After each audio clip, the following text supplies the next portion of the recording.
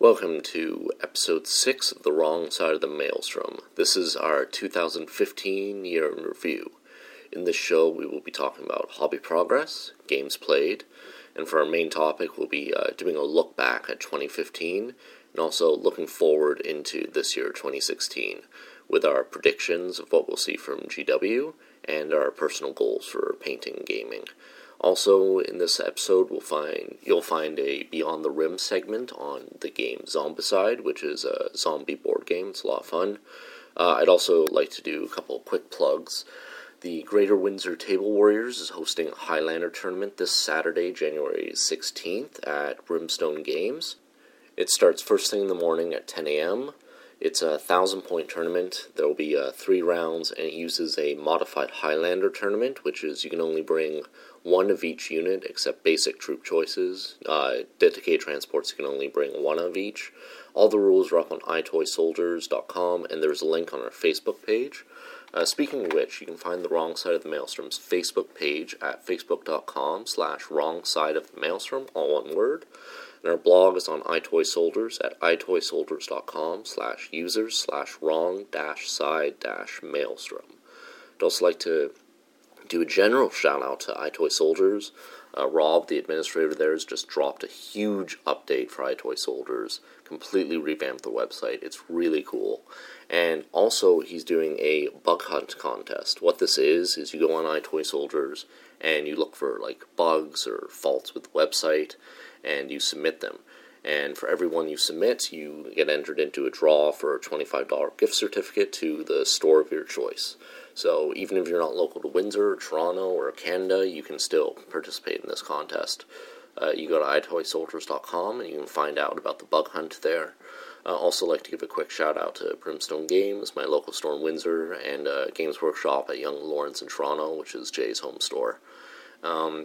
If you haven't already, follow us on iTunes for the podcast, and it's also available on SoundCloud.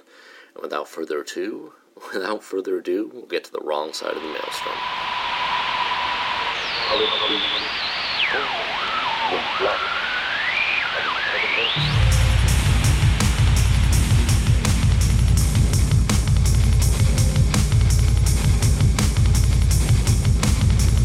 You are now entering the Wrong Side of the Maelstrom with your hosts Ian Clough and Jason McKendry.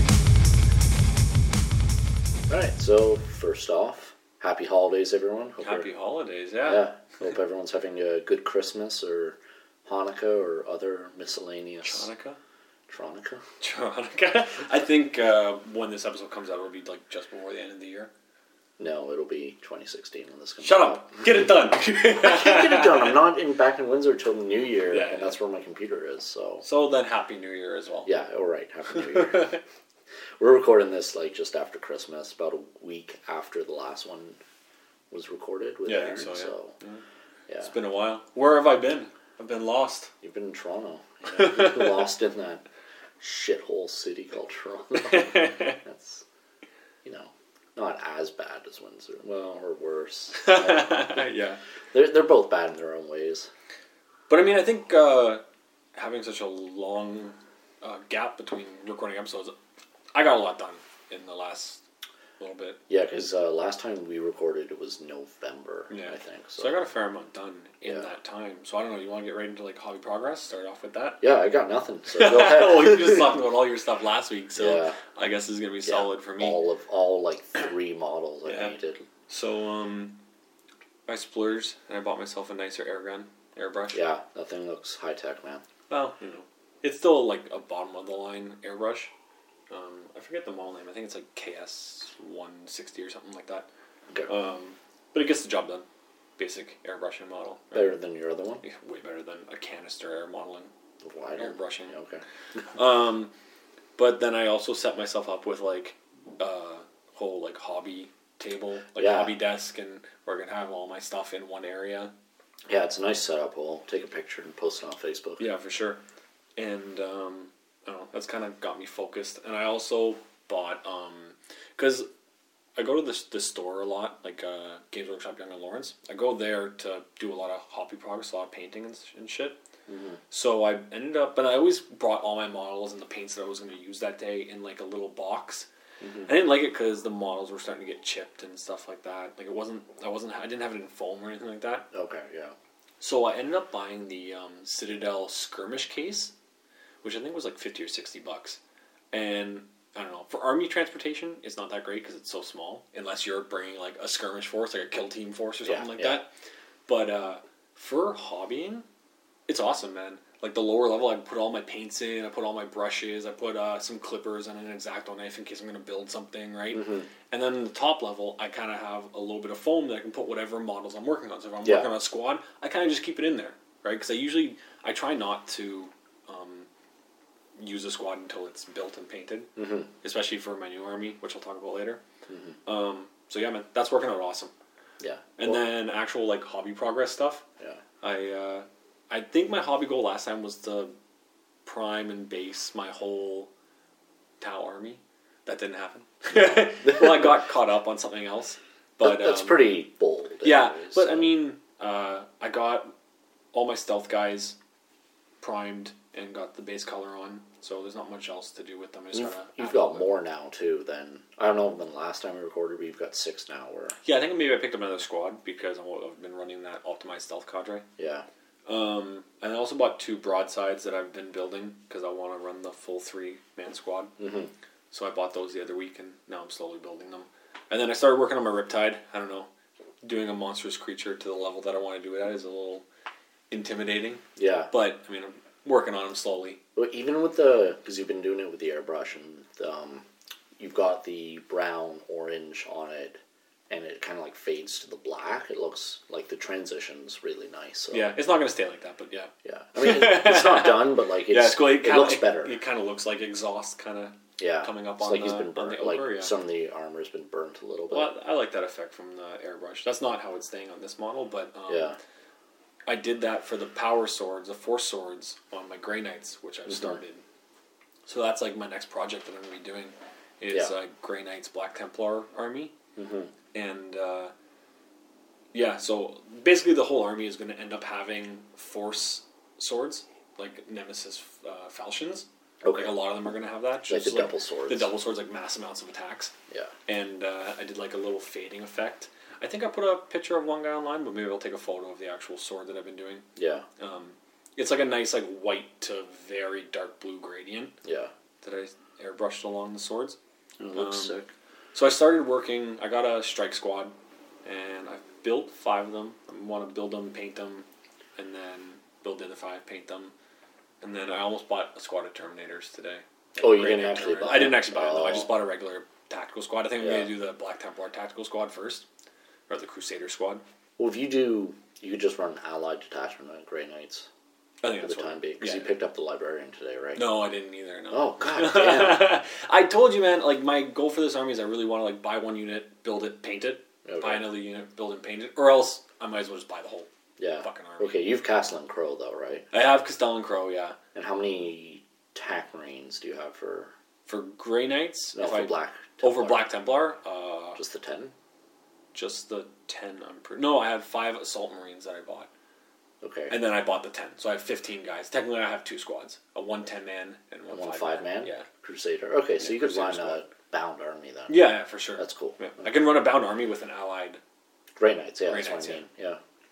I just have to build it all, which I'm doing slowly. Mm-hmm. But, I started working on them, taking my time.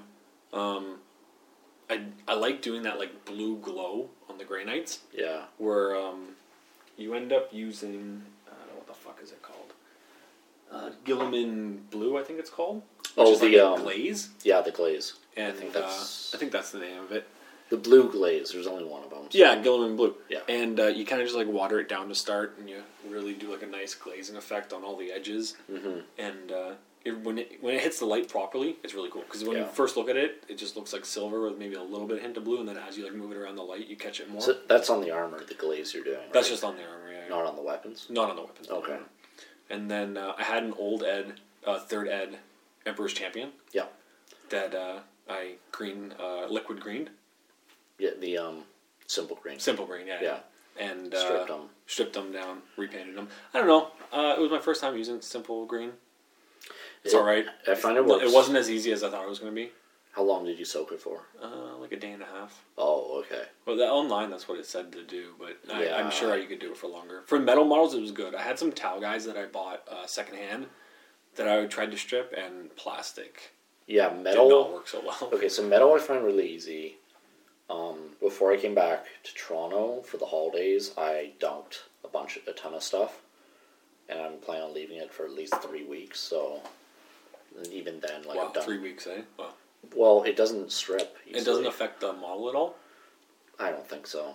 Hopefully not. I mean, this is all used stuff anyway, so if it like ruins it, it's not a huge loss. But I've left it in the juice for a while before, and I haven't had a problem yet. So. And then I ended up buying the Black Templar upgrade kit. Mm-hmm. And I built one guy, like a Sword Brethren, to start off with one of the Assault Marine guys. Now, my one qualm was that there's a lot of like the cloaks that come in the Black Templar upgrade spruce, and they don't fit with the Assault Marine legs. Because the Assault Marine legs, a lot of them have the front knee like coming real right forward, and the cloaks just come like straight down, so they don't. That's my own fault for not realizing that. But they'll work with the regular TAC Marine guys. They're just not going to be running. Yeah. Are these these are the new Assault Marines you bought, right? Yeah, the new Assault Marines. Yeah. But that kit on its own is really nice. Yeah. And it comes with like little bits of rubble too that I'm going to end up using on my bases because I've decided that I want all my bases to look fucking sick. Yes, and they do look good. So I went with I kind of secret weapon bases. They have a few different kind of like areas or like scenery. Oh, they have a lot. Yeah. Like a dozen different ones. So I played around with them. At first I was going to do like urban rubble. I wanted it to be like a city terrain. Yeah. But so I had like urban rubble, but I don't know. I didn't really like them. They seemed too World War II-ish. Yeah. So now you're. So I went with the urban streets, but I still wanted like ruined urban streets. I didn't want like an Infinity style, still modern urban. Yeah. So I just bought like a bunch of different flocking material, like the concrete bits that you like shave down, kind of make how you want them to look, and then like this little like coarse, like very coarse sand. yeah. So like larger pieces. That's the same stuff I have too. Yeah. Yeah. And that work once you paint that gray and dry brush it in lighter gray, really spread it around the base. It makes it look for a good city rubble. Yeah. No, your So stuff looking. I think really I put good. the photo online already. Yeah, you posted a base. I posted one base. Maybe I'll post more of them. No, I got think we'll most take of a the squad picture of done. your whole setup there and post it. And yeah, I think that's it. It doesn't seem like a lot, but I've been taking my time. Yeah. Well, you got 4 finished guys in front of me, and so And I'm working on a 5th and a 6th guy right now. yeah. So the only hobby progress is we went to Meeple Mart today, and I ordered a bunch of stuff on Boxing Day, and we picked it up today, and I picked up a bunch of other stuff. So I bought something for every game I'm playing right now. 40K wise, I got the Battle Missions book, which was on clearance. So That's pretty cool. And it's a little old too, eh? yeah, I think it's, I want to say 5th edition is when it's from, but possibly even 4th. So I'm going to go through that, see if there's any missions I can use in the upcoming campaign. That's the only thing I've been working on is the campaign in the last week. So if I find some missions, I'm making a mission chart where if you and your opponent, you can agree on a mission play or you can roll on a chart. And that's almost finished. So, yeah, and I got a Land Raider, basic Land Raider with the twin-link glass cannons, which I thought was nicknamed the Godhead pattern, but I couldn't find that anywhere online, so I think I just made that up. Or something else is called a Godhead Land Raider, I don't know. Yeah. And Terminator Librarian with the Blood Angels Librarian. The Blood Angel one, that was cool. Yeah. So I might convert him to have a Storm Shield as well as the axe, and just no Stormbolt or anything. And and terrain. That's the other thing. I got like balsa wood pop-out terrain. So I got 3 kits of that. I got one that's like billboards, one that's like just a big tube. Like a radiation to industrial tube or something like that. Yeah, just like this big pipe. And then I got this other little hex building that I'm going to take apart and just use the detail bits on put them on my other buildings. Yeah, the building itself is really cool. Actually, all that terrain was made for Infinity. Yeah, but I've been hearing people saying like Infinity terrain is amazing, and now I see why. Yeah. Just like it makes for the perfect city terrain. Yeah, it definitely does. So. It seems like so much of the GW city terrain is all like ruin city.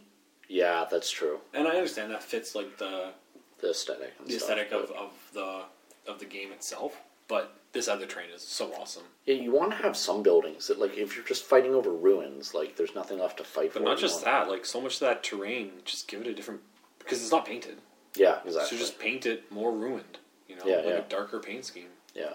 I mean, the add GW... more weathering effects to it. Yeah, the GW terrain is awesome. Oh, yeah, the GW terrain is amazing. I really was tempted by the Imperial Sector today, but I'm still trying to make my own. Yeah. See if I can find a cheaper way to do that, but we'll see. Right on. So, I mean, we're going to be recording within the next week again. Yeah. But do you have any short-term goals you want to get done in the next few Yes, days? I want to get my Land Raider built, my new Land Raider built, the Librarian built, and I want to get the new Land Raider and the old Land Raider base coated while I'm here. I picked up the Mephiston Red air paint. Yeah. So we're going to take out your airbrush. And I like that air paint. We were talking about the Citadel yeah, the Citadel range. air range. You know, it kind of sucks that it's not in like a drip bottle. Yeah. Right? It's in the classic pot style, and there's a lot of complaints about that, but I kind of understand from a business point of view. Like, they own the rights to it, right? I don't know who owns the rights to like a drip bottle. Maybe nobody does, but it's like, well, you have all these pots already. Yeah. Right? You might as well just keep using them. And really, there's nothing like... You just take a pipette and you just suck the paint out. And put it in. I mean, I guess you're wasting a little bit that gets stuck on the pipette that you kind of wash off, but whatever, man. It's been working fine for me. That stuff works great right out of the pot. Perfect. Which is what it's advertised Yeah, as. yeah. That you just put it right into your airbrush and it's ready to go. You don't have to water it down or anything. Sick. So, yeah, we'll get that done, man. Get 2 Land Raiders base coated at the very least. Yeah, for sure. We also... Oh, short-term goals. Mine, I think before we do the next one, I wouldn't mind finishing the full Grey Knight squad. That'd be cool. Yeah. Yeah. That way I got the full 5-man squad there. We could do Kill Team, too. We could do Grey Kill Team. Knights I think... this week. I think the squad with Costello and Crow ends up being something like 300 points or something like that. Oh, so you probably have Kill Team right here. Yeah. Like those 4 guys. Yeah. But yeah, we also, when we were there, we picked up a little prize for the tournament that you guys have. Yeah, that's right. Windsor. So the Greater Windsor Table Warriors, Zarin Canal is running a Highlander tournament on January 16th. So sign up. I'm pretty sure I'm going to be signing up with my Blood Angels. I'm not going to talk about my list till after the tournament because I know people in the club listen and I want to give them a heads up. There's a small chance I might be coming too. Yeah, hopefully Jay will be coming down too. And Jay and I figured we want to promote the podcast a little bit. So while we were at Meeple Mart today, we picked up some little prize that we're going to donate to the tournament. Yeah, we got some objective markers. Mm-hmm. Don't want to ruin them too much. Yeah, but maybe we'll put a photo up there. Yeah. But they're cool. They're like little, almost like ammo crates. Yeah. And they're like 2 parts, so it starts off with like a little question mark on the top, so you're putting them around the map, you know, deploying all your objectives. And then once the game is about to start, you can like take off the top. Sorry, I'm doing it right now. You can take off the top, and inside radio has like the objective number in it. Yeah, so they're numbered 1 through 6, like perfect for Maelstrom. So we're going to paint those up and donate them to the tournament. And there's no reason if you had little flat like mysterious objective markers to number them. Yeah. There's no reason why you couldn't put it inside. That way you have the objective number and then what the mysterious objective is as well. Or if you're not playing Maelstrom but regular war, or just general war, just grab the objectives when you reach it, just pull it off and like, oh, that's the number I'm using. Yeah, you won't get any duplicates, but yeah. whatever. Mm-hmm. I mean, usually you're not running 6 objectives in Eternal War, so just pull 2 at random. Yeah, because Eternal is what, 3 or 5? Well, it depends on the mission. Oh, okay. Like Crusade is... I don't play a lot of Eternal War. The smallest number of objectives is 2, and I think the most is 6, I want to say. Because it's like D3 plus... Depends on the mission. Yeah, okay, yeah. So, like, Purge the Alien is just kill points, so there's no objectives. Crusade is just each player places 1, and then there's a couple that are like D3 plus 2. Right on. But I think there's one that's 6, so... Cool. You want to get started on, like, games played. Did you play anything since your last? Just the one with you. Do you want to... Should I talk about that, or you? How about you talk about your games, then we'll go into our game. All right, sounds good.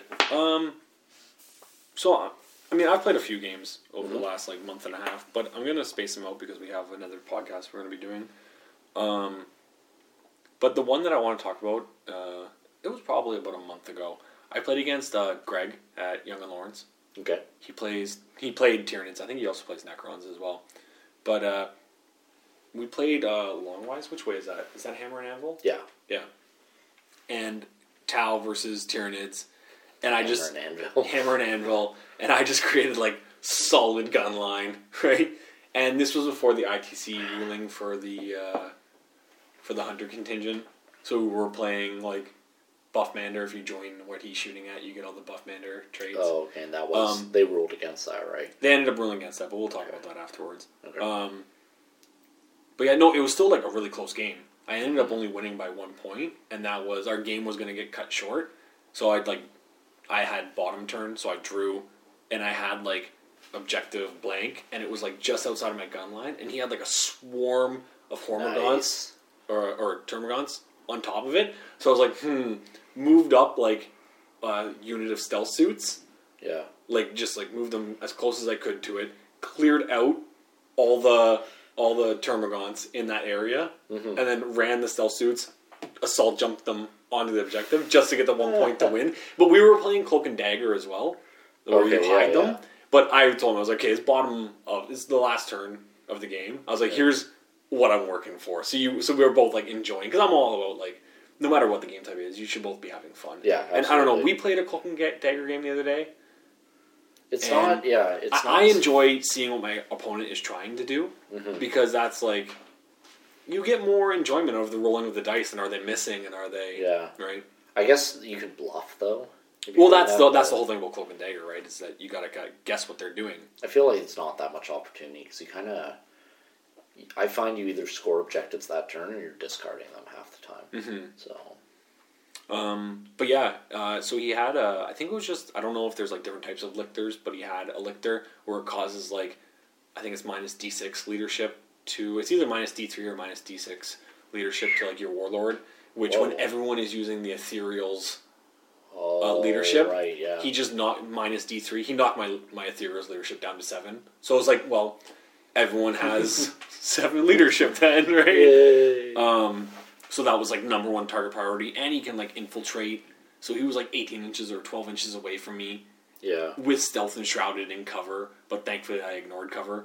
So I just, like, everyone fire at him first, so I took him out first turn. Yeah, thank God for that. And once it's off the table, your leadership goes back up. Yeah. Is that the Death Leaper, like, the special character? I think that's what it is, maybe, yeah. That sounds like it might be. And then he had, like, a Flying Hive Tyrant, which I had played a game a few months ago where the Flying Hive Tyrant just, like, fucked my shit up. Yeah, they do that. Yeah, so I did a fair amount of damage to him first turn, and then second turn I ended up taking him out. And then it was just, like, massive hordes of Tyranid coming at me. Zonothropes. I used to be so scared of Zonothropes. But why? I don't know. Now I'm not at all. It's like, yeah, okay, they got an invulnerable save. Who gives a fuck? Like, they're toughness 4. You just double them out. Yeah. Or ignore them because they're not that good. One thing I did learn in that game, though, man, those what are the Tyranid drop pods called? Tyranid drop pods? But you know what I mean. Right, like no, I know what you mean. I don't know what they're Tyrannids. Those things, anyways, whatever they're called. Those things are a bitch, man. So hard to take out because they're super tough. Yeah, they stay on the table and they have good guns. So all your opponent does is drop them, like, right in front of you, and it's like, well, I have other things to worry about. I'm just gonna eat the damage that you're feeding to me from. Yeah, because I don't have time to take out your floating monstrous creature. Yeah. But no, it was a lot of fun, man. We actually have to get another game in. We want to kind of redo that game. Just to get another... With enough time. To finish the whole game, because that game was so much fun, man. Because at the end, I think we finished bottom of turn 4. So maybe only one more turn. But everything of his was starting to, like, get into range, right? I mean, I had done a lot of damage to him, but it was still like, okay, where's this game going? Yeah. Right? And then you and me played a game... Yeah. Oh, one thing I just wanted to ask, was Greg using the, well, I don't know what they're called. They're like the big living bomb things. Yes, I think he was, yeah. Yeah, a lot of Tyranid players seem to be running those as troops. They like come in the drop pod set with they're bigger than the usual Spore mine. Yeah. But they're like huge. I don't know if he was using those particularly. I know he had Spore mines, but Yeah. I know he does have some of those. So The it'd be last cool to two go up against those. last two Nib players I played both ran them. Yeah. So. And I know he just got a bunch of stuff for like there's a formation for the Leviathan where everything comes like underground deep striking at once. So I really want to go up against that. It has like the was it Marlocks or Marlocks, yeah. Those are awesome. So that would be cool. I love playing against Tyranids, man. But yeah, then you and me played a game. What was it, on Wednesday? Wednesday at Young and Lawrence, 1,500 points. I was running Blood Angels. You were running Tau. I had. Fair enough. I knew more or less how your Blood Angels play. Well, I have enough points of Blood Angels. I can mix it up, but I was running like a deep strike assault list. So 2 5-man tactical squads, 2 10-man assault squads, 2 dreadnoughts and drop pods, and that was more or less it. I kitted out Captain, my 5th company captain. I used the special character creation rules, so he was rocking an Eviscerator and like 4 attack space, stuff like that. So I deep struck everything in. We were playing Maelstrom Board, Cloak and Dagger, Vanguard Strike deployment. There was a big Fortress Redemption in the middle of the table. Yeah, good line of sight blocker. Yeah. It was a good game. I was grabbing points every turn, but I usually got 2 of my 3 objectives every turn. You were usually getting 3. So you were like consistently ahead. You also got First Blood. Yeah, well the thing was, I knew that you played like a pretty heavy drop pod style army. So I put Early Warning Override on my broadside unit, on one of my 2 Ghost Keels, and on my Riptide. Yeah. So basically what I figured was, well, if you're going to be jumping my face, even if you have first turn, I still want to shoot at you first. Yeah. Well, I always take second turn with that army if I can. Yeah, but regardless, you're on the table first. I still, like, as soon as you come on the table, I want the shot at you. Yeah, I think the best line of the game was, why is there so much shooting? Why are you shooting me so much on my turn? Yeah. And I've also changed up the way that I'm playing my tower. I used to play a lot of infantry, and I don't know, maybe I've just given in to the mechs, but I'm playing more mech heavy now. No Storm Surge or anything like that, but like 1 Riptide, 2 Ghost Keels, unit of broadsides with the Buffmander, right?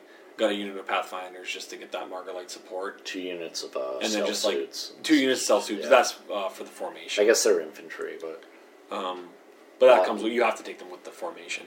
Lots of big monstrous creatures. Yeah, I mean those Ghost Keels are so unassuming, man. Like people, I'll just charge you because you're Tau. It's like, yeah, okay, well, I'm a monstrous creature though with a 3+ save and 3 attacks at AP2. Yeah, which is like I played ridiculous. A game that I won't go through the whole game, but it was against a Necron guy, and his Warlord and his unit of flayed ones had been kind of like withered down, and my Ghost Keels were within charge range. Yeah. And I was like, well, I'm going for it because I want the Warlord kill. Yeah. Right? So I charged in, killed the Warlord with my Ghost Keels. Right? Close fought battle, but it's still like, okay, well, AP2, Strength 6. Yeah. I'm not saying no to that, man. Yeah, I still feel like... the Tau mechs are too good in Assault. Like, I don't feel like they're monstrous creatures, right? Yeah, but they shouldn't get AP2, I feel like. They don't have Fearless. Okay, they shouldn't have 3 attacks for like That's a fair, non-combat army. Yeah. If it was 1 or 2 attacks, okay, 2 pushing it for me, but 3 is... Like, I charged in there with a full assault squad against your Ghost Keels, and like, I did some damage, but... Like, well, then I lose. You ended up taking them all out, right? No, I think I took 1 out, and then we finished the game. Oh, right, the game ended. Yeah, we landed, because we just stuck in.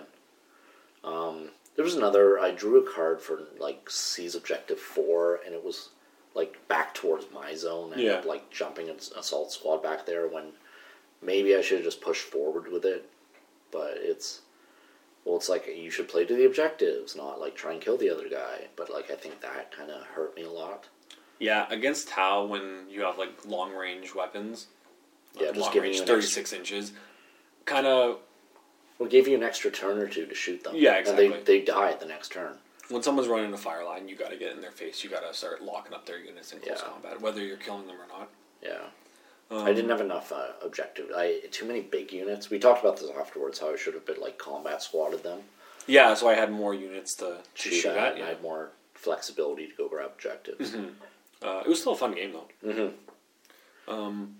But with that, I just ran a combined arms attachment and then the optimized stealth cadre, I think it's called. Because I don't know if anyone's been paying attention to like the ITC polls and all that, but the community did a polling for the hunter contingent. So, can you explain what ITC is first for anyone?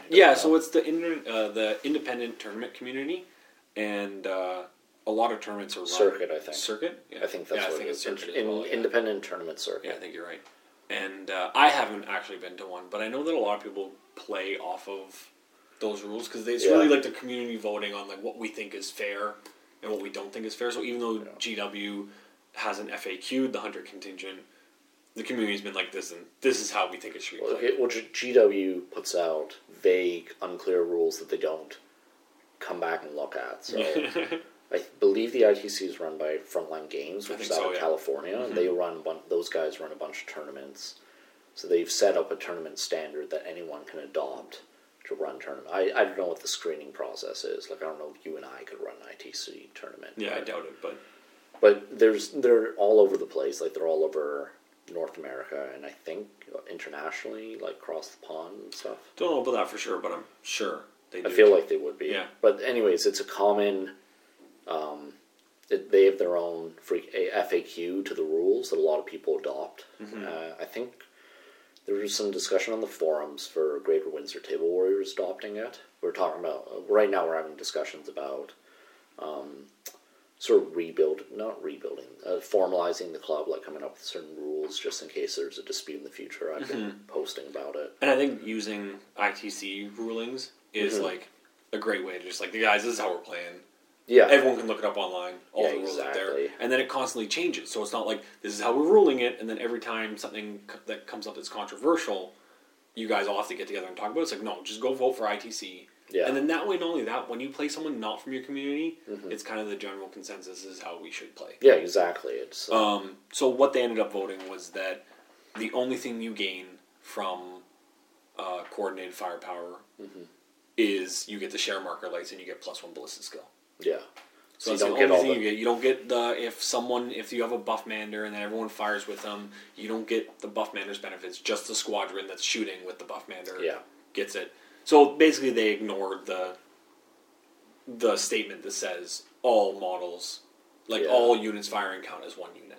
Yeah, they've scratched that part out, and they're just like, yo, that's what it is. Like, because people were also using Darkstrider, who's a special character, who he's like a Pathfinder. He's like a Pathfinder guy, but he allows the unit that he's with to give the enemy unit that you're shooting at -1 toughness. So, so you have a strength 5 weapon that's insta-killing your average troop. Marine. Or well, not a Marine, guard. but like Guard or Eldar, anything like that, right? Tau itself, right? Yeah. So, yeah. I mean, I understand it, and you know what? Like, even without the way people, like the hardcore way people were playing coordinated firepower, that's still, like... The Hunter Contingent is still an amazing formation. Yeah. A great detachment. Like, I still run that on a regular basis in a 1,500-point game. I just didn't in this game because I wanted it to be a bit more competitive. Well, I think we're going to play some more games sometime this week. Yeah, for sure. I know that because you want to start practicing for your 1,000 points for the tournament. Yeah, I'd like to practice for that. I wouldn't mind doing a rematch at 1,500 with my Is that what you other want, list. eh? Yeah. Come back for more. Yeah. The other thing, I think in the ITC it has the FAQ'd rerollable and vulnerable saves or rerollable saves. That was, I think, in the one before, maybe. They took it out? In the poll before. Yeah. But I think now it's like 2+, 4+. I don't think you're allowed to have 2+, 2+. Yeah, that's what it is. Yeah. That's what I Which is still fucking amazing, but... Yeah, but like it's not as broken. Yeah. So... Yeah. I'll take what I can get at this point against Dark Angels. So, well, it's not just Dark Angels; it's also Zenith too, right? The Screamers. Yeah. Is that Screamers? Or is that Slaanesh or is that? No, that's Zenith. Zenith, they're like the Stingray looking. Yeah, the Screamer star. Yeah. Is that still a thing? I didn't realize. Yeah. People still use that.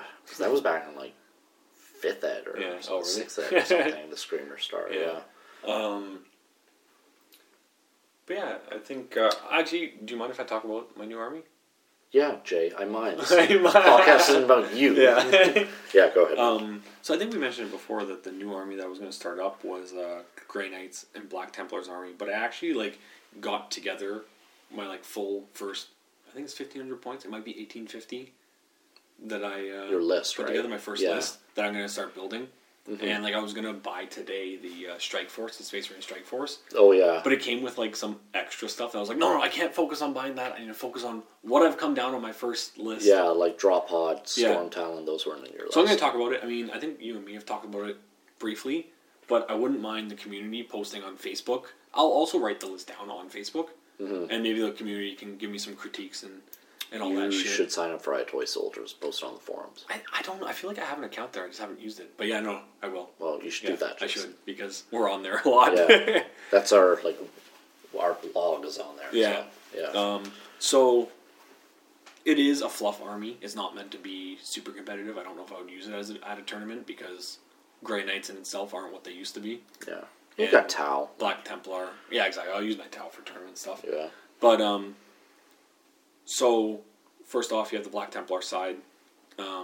It's small. It might even be an allied detachment.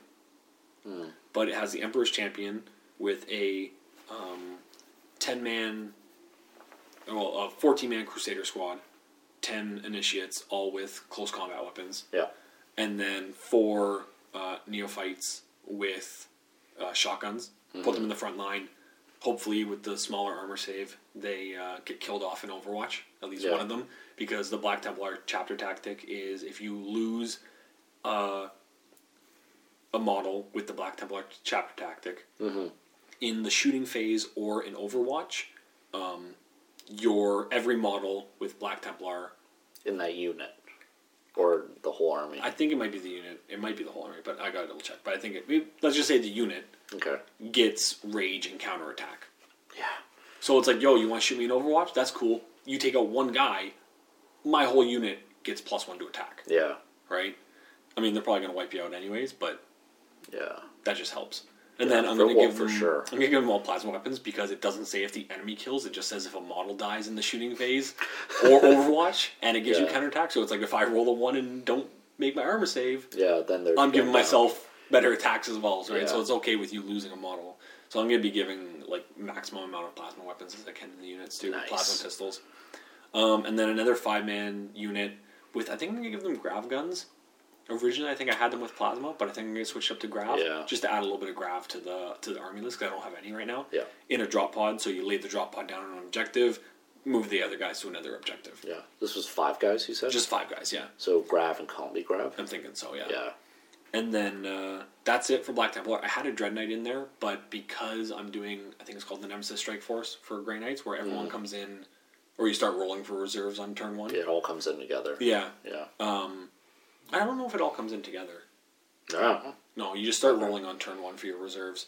If I want to, and I have a Storm Raven, if I want the Dread Knight to come in on the Storm Raven, it has to be a Grey Knights one. It can't be a Black Templar one. Yeah.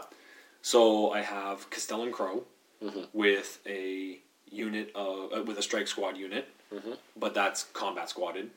Right. In a Storm Raven with the Dreadnought. Now, Strike Squad's just Power Armor Grey Knights. It's just Power Armor Grey Knights. They're not like the Jump Pack ones, right? No, just regular Grey Knights. But I mean, Grey Knights can all have different weapons. So regular is he has a Storm Bolter and 2 close and 2 Force Nemesis swords. Yeah, I know regular Grey Knights are still the elites of other space. Yeah, they're really good. So the way I have the 2 Strike Squads laid out is the one that Castellan Crow is with has 3 guys with Nemesis falchions, so 2 swords, 1 guy with an incinerator, and then 1 guy with a Nemesis Force stave. Is this Force stave or stave ward, which gives the unit adamantium will. So basically, if anything is cast on the unit, they deny the witch on a 4+. Yeah, which is good because they're also psychics as well. Yeah, and Castellan Crow has cleansing flame as well. So obviously and then force weapons. So trying to cast force for the insta kill, right? Excellent. And then the other unit is similar, but instead of the stave, it has a hammer. Okay. So it's more looking to go take out maybe tanks or something like that. Or like a big MC. Yeah. Yeah. And then I have a level 3 librarian, deep striking with 5-man unit of Terminators. Similar double force falchions with a hammer in there. And then I haven't decided what special weapon I'm going to give. Maybe something a bit heavier, like a side cannon or something like that. And then it has the Dreadnought, the Storm Raven. I think that's it. That comes pretty close to 1,500. Oh, and of course, a Land Raider Crusader for the Black Templars. For the big squad. For the big squad. They all go in there. And yeah, because that would fit an allied detachment. Yeah. That's all you're taking. Yeah. You're just taking the... Well, don't forget the Land Raider Crusader is also a troop choice. Right? Like, yeah, no, I know. Yeah, it's a dedicated transport. Yeah. So it's only 2 troops in HQ, right? Yeah. Weren't you running a second HQ in that army? No, not army. Not in the Black Templar one. Not in my original 1,500 point list or No 1,850. chaplain or anything? Nope. Oh, okay. Yeah, that's just it. And it's very much like get the... Well, it's a close combat army, first and foremost, obviously. Sick. But it's like get the 2 champions into close combat. The Emperor's champion is... I mean, he always has to issue a challenge, but he's still good outside of a challenge. Yeah. Castellan Crow, not so much. He has to be in a challenge to be good. Because his weapon... It's funny, in the Codex, in the Grey Knights Codex, it gives a stat line for the weapon that he has with strength user, AP nothing. Yeah. But when he's in a close combat, when he's in a challenge, he re-rolls all saving throws, and he has smash. Oh, interesting. Right? Yeah, because he runs a demon sword. It's a demon sword where it's like, oh, he's so pure of spirit, he's the only one that can actually, like... Carry it. So it's like, I'm just protecting the sword so nobody else has it. Yeah. But right? I think that, like, the way it works is he doesn't use the demon sword's abilities, so it's just like a regular blade. Exactly, yeah. But he himself in a challenge is amazing. He's that good, yeah. But I mean, like, so many units have Hammerhand, so you still cast Hammerhand on him, and he still has Strength 8, AP 2. Strength 8? Well, doubles your Hammerhand, doubles your Strength, doesn't it? Or does it just give you +2? I'll have to check that. I think it's just +2. It might just be +2, but still Strength 6. Yeah, so you're generally wounding on 2s. Yeah, if not insta-killing most regular guys other than Toughness 4, right? Which is Orcs or something like 90% that. what people play. But so it's a close combat army with a little bit of psychic in there as well. Nice. That is a nice change from my Tau army. Yeah. But so I'll post that army list online and people can give us some feedback. Critiques and stuff, yeah. Remember, it is supposed to be a fluffy army, so... Yeah. But it looks beautiful. Those bases, too. Yeah, I love the bases, man. They'll feel great on a certain player's urban table. Well, I didn't realize until after I bought them that, like, Secret Weapon Urban Streets. That's the exact table that you have. Yeah. I have Urban Streets. Should be good. Cool, man. So you want to take a quick break and we'll come back with our main topic for today? Yeah, definitely. Sweet, man.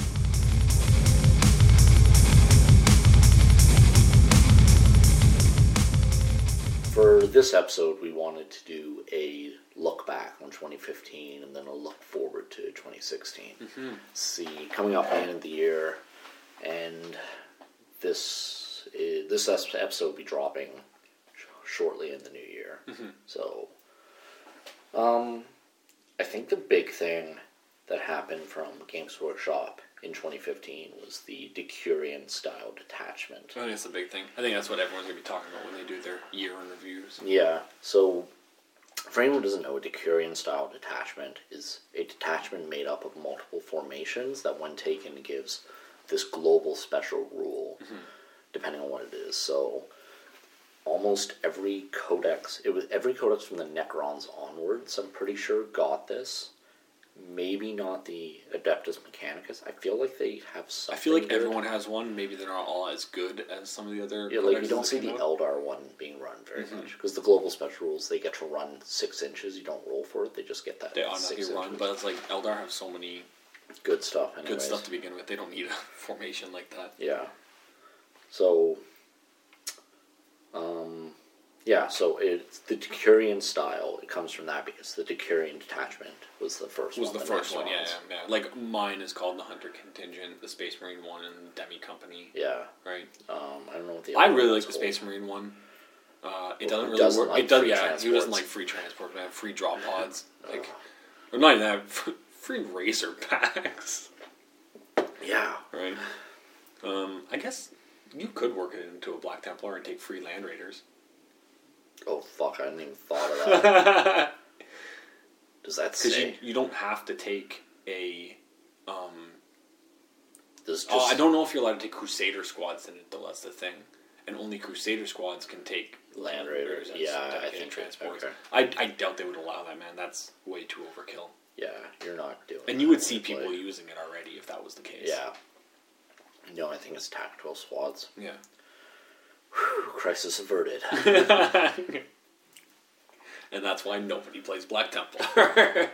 So, with Decurion style detachment, you take one or more core detachments. So, in the case of the Space Marines, it's a demi company. So, 4 tactical squad, assault squad, devastator squad, and a captain. Mm-hmm. And then you take a certain number of auxiliary formations. Yeah. Which might be like some aircraft. For the Tau, the stealth cadre. The optimized stealth cadre. Yeah, There's so also lots of like the stealth stuff. retaliation cadre is really Yeah. good as well. I mean, to be fair, a fair amount of them are kind of, you'll probably never use them unless you're up against like a specialized opponent that you have to. Yeah. That'll be good against, but Yeah, a fair amount of them you won't. Like, there's one that's like the allied detachment or the allied cadre for Tau, which is like 3 units. It's like 3 or 4 units of Kroot and 2 units of Vespid. Oh, God. Or something like that. And like the Vespid, they all get supporting fire for each other. And then the Vespid can infiltrate. But it's like, even then, do I really want to take 4 units of Kroot and 2 units of Vespid? Yeah. No. So then why am I spending the points on this? Yeah. It's cool because they're very fluffy, like they're supposed to represent this is how a Tau army operates. Yeah, that's what I like about Decurion, is it's a true representation of how the army is supposed to be played. Yeah. The only thing is, since playing like Decurion style versus non-Decurion style, it's way better if your opponent is also playing a Decurion style. Yeah. It's way more even. I played a game where it was Necrons versus Tau. We were both using our Decurion style detachments, and it was a very even game. Yeah. Right? Whereas if you just play it against someone using a CAD, you're probably going to wipe the Yay, floor I get with them. objective secured. Yeah. That doesn't help when my army's tabled. Yeah, so that was the big thing. There's also a lot of codexes released this year, man. A lot of codexes. So let's go through them then. So Harlequins, I think that one came out just before I started playing again. yeah. Necrons, Khorne Demonkin, 2 Adeptus Mechanicus, so the Yeah, Skitarii and the Cult Mechanicus. Skitarii, so amazing. Yeah. If Well, I get into 30k, I think I might get into Mechanicum. God damn it, that's what I want. Oh, really? No, I thought you were going to go Blood Angels. Well, I don't know. No, I'm definitely not doing. I'm not doing a red army. Oh, that's right, yeah. So, anyways, I may or may not. I don't know what I want to do. Just build an do army all of together, them. my friend. There you go. Eldar, specifically Craft World Eldar, Imperial Knights, Dark Angels. when did the Imperial Knights one come out? Oh, who cares? I don't know. I don't even know if they have a Decurion style attachment. I don't think they do. don't know what they. Although the new kit that came out is really nice. Which one's that? The new Knight kit with the different weapon options and Oh, stuff. cool, yeah. Yeah, anyways, we'll get to kits in a minute. Space Marines, Dark Angels, and of course, Tau. Tau. Was there anything that came out at the end of the year? No, I mean, Battle of Calth. well, Battle of Calth, yeah, but I mean, like, codex-wise and formation-wise, I mean, with the campaign books that came out for the Tau, I know, included other armies with some formations. Like, I know now... Raven Guard, White Scars. Not only that, but Imperial Guard now have Cadia. a Decurion-style formation in the Cadia. Montcalm book, yeah. Yeah, right. And it's pretty good, too, from what I remember reading on it. Good for Imperial Guard. If you sense bitterness, it's because all 3 armies I own, none of them have Decurion style attachments. I think you're going to get them. I think, likewise, if you don't get new codexes in the new year, you're going to be getting campaign books with your armies in them, getting those formations. Okay. So, We'll see what happens. hold Then on I gotta hold buy, on to like, hope. Yeah, and hold on to money that I need to spend on new rulebooks. Well, yeah, I mean, technically you don't need them, but Yeah. people know the rules. Just figure out what the formation actually is, and then... Yeah. Anyway. Battle Scribe, man. Yeah, with all its mistakes. Yeah, but it's still, at least you can figure out what the formations need and what the rules are with them. Yeah. So, anyways, lots of new books, like, just count here. So that's over 10 books that came out. Codexes, yeah. No new edition or anything like that, thank God. Christ. When did the last edition come out? 2 years ago. Was it 2 years ago? Not So even. I don't know. You might A see a year new and a edition half. coming out. Yeah, a year and a half ago. Yeah. But you know what, man? The thing that I noticed coming back to the game, dude, these new models are amazing. Like, the quality of the models that GW is bringing out now are just, Yeah. like, mind-blowingly better than what I was used to. I was used to, like, 3rd Ed Dark Eldar. And I come back to, like, these beautiful Grey Knight models. The new Tau models looking even... Like, when I first got back into the game, the Tau models, they look nice. But they kind of still look like the Tau before. Yeah. The new stuff that's coming out, like that Strike Squad box, like all the extra bits that come with it, the Grey Knight Squad, the fact that I can get like a chapter upgrade for my Black Templar and stuff. Just so much more detail. New broadsides. New broadsides look great too. Ghost Yeah. Keels. Yeah. But yeah, man, so many So much amazing models came out. Do you So have much better than the ones pictured in the Battle Missions book. Yeah, you can even then you can Through see. it's like, old Dark That's Eldar. that's how I knew that book was old because I looked at the photos like, ooh, this models are ugly. Yeah. So do you have like any favorite models that you've seen come out this year? Yeah. I'm gonna start with the Harlequin range.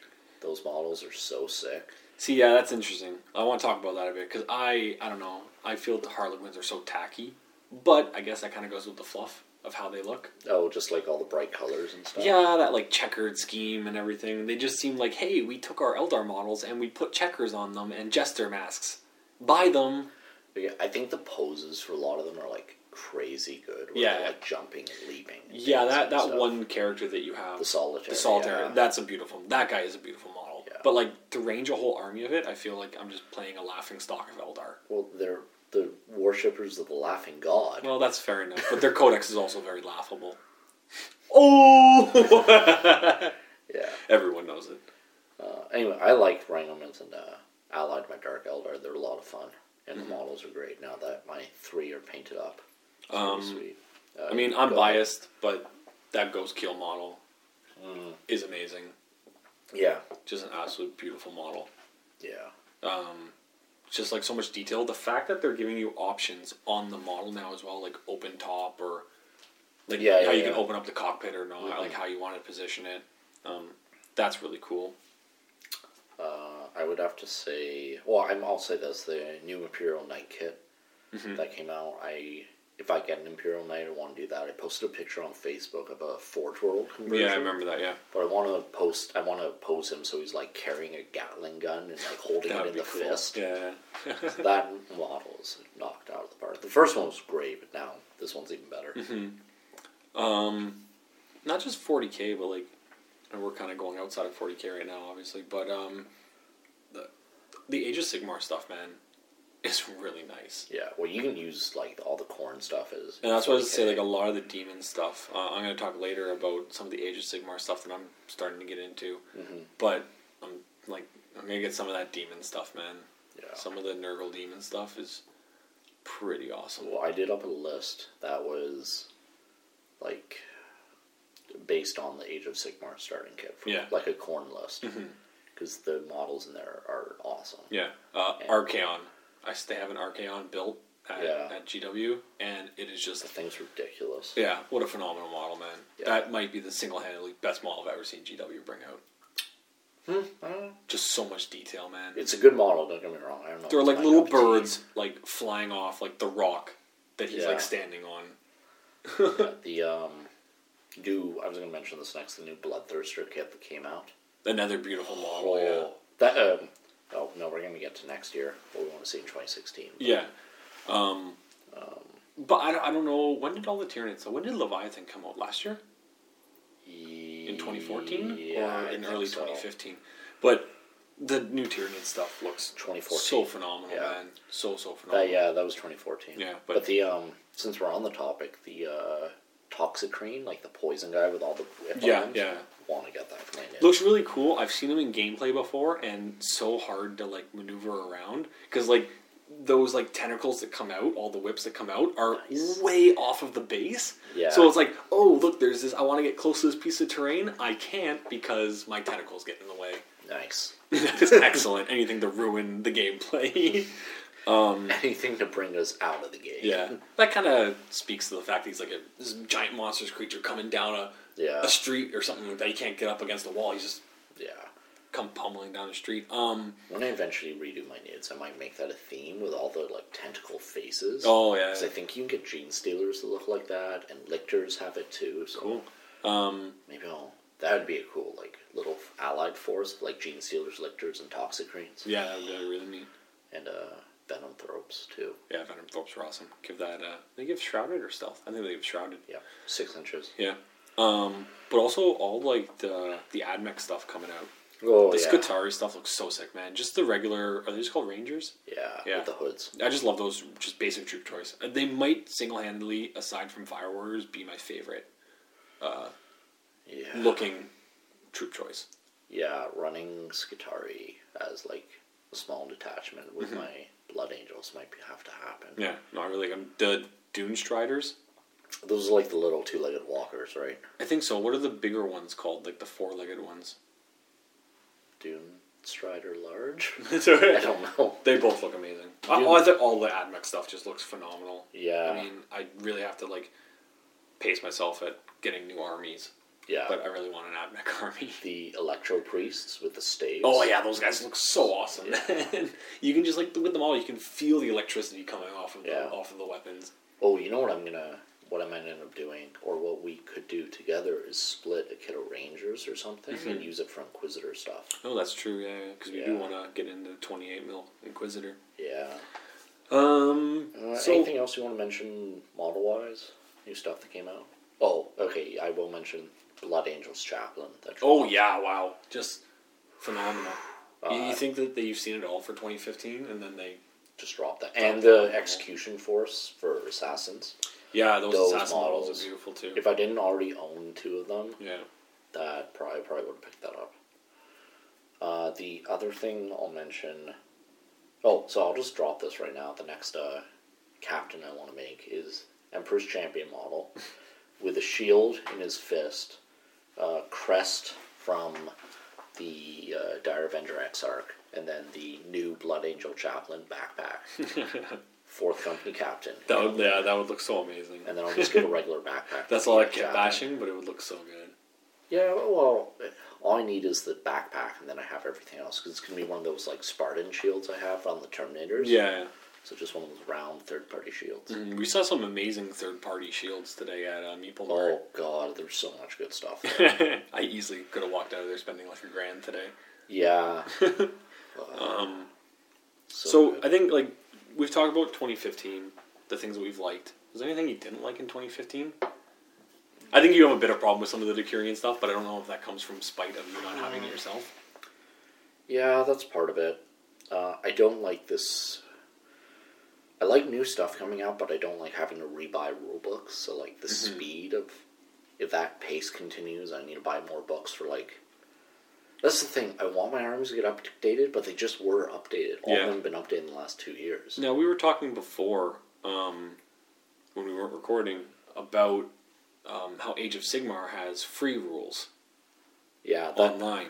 And I know that you're a big fan of that. I like it. Don't get me wrong. I love the codexes. They're beautiful books.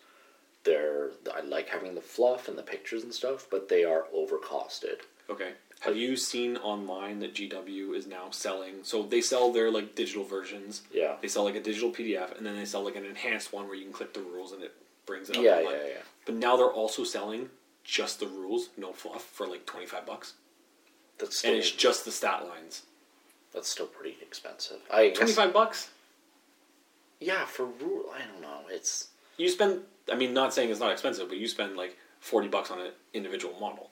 Yeah, true. Right, and it is overpriced. I know that, but like $25 for your army's updated rules with no fluff. Okay, a codex. Like I'm looking on your shelf, you got the Tau Empire Codex and the Space Marine Codex side by side. The Tau Empire Codex should be $40 maximum, or should be $30, but it's a $60 book. Yeah. And I'm comparing that by Fantasy Flight Games, which does licensed books of GW, where I can go out and buy a 400-page full-color rulebook for $60 or $70. Or I can go out and buy a Space Marine Codex that's 150 pages for the same price. Yeah. Or more. Mm-hmm. Like, that's ridiculous. It's the same, I would argue, the same quality, and it's, like, double or triple the price. So, you're not saying that you think the 40K codexes should be free, but you think that they should be lowered in price?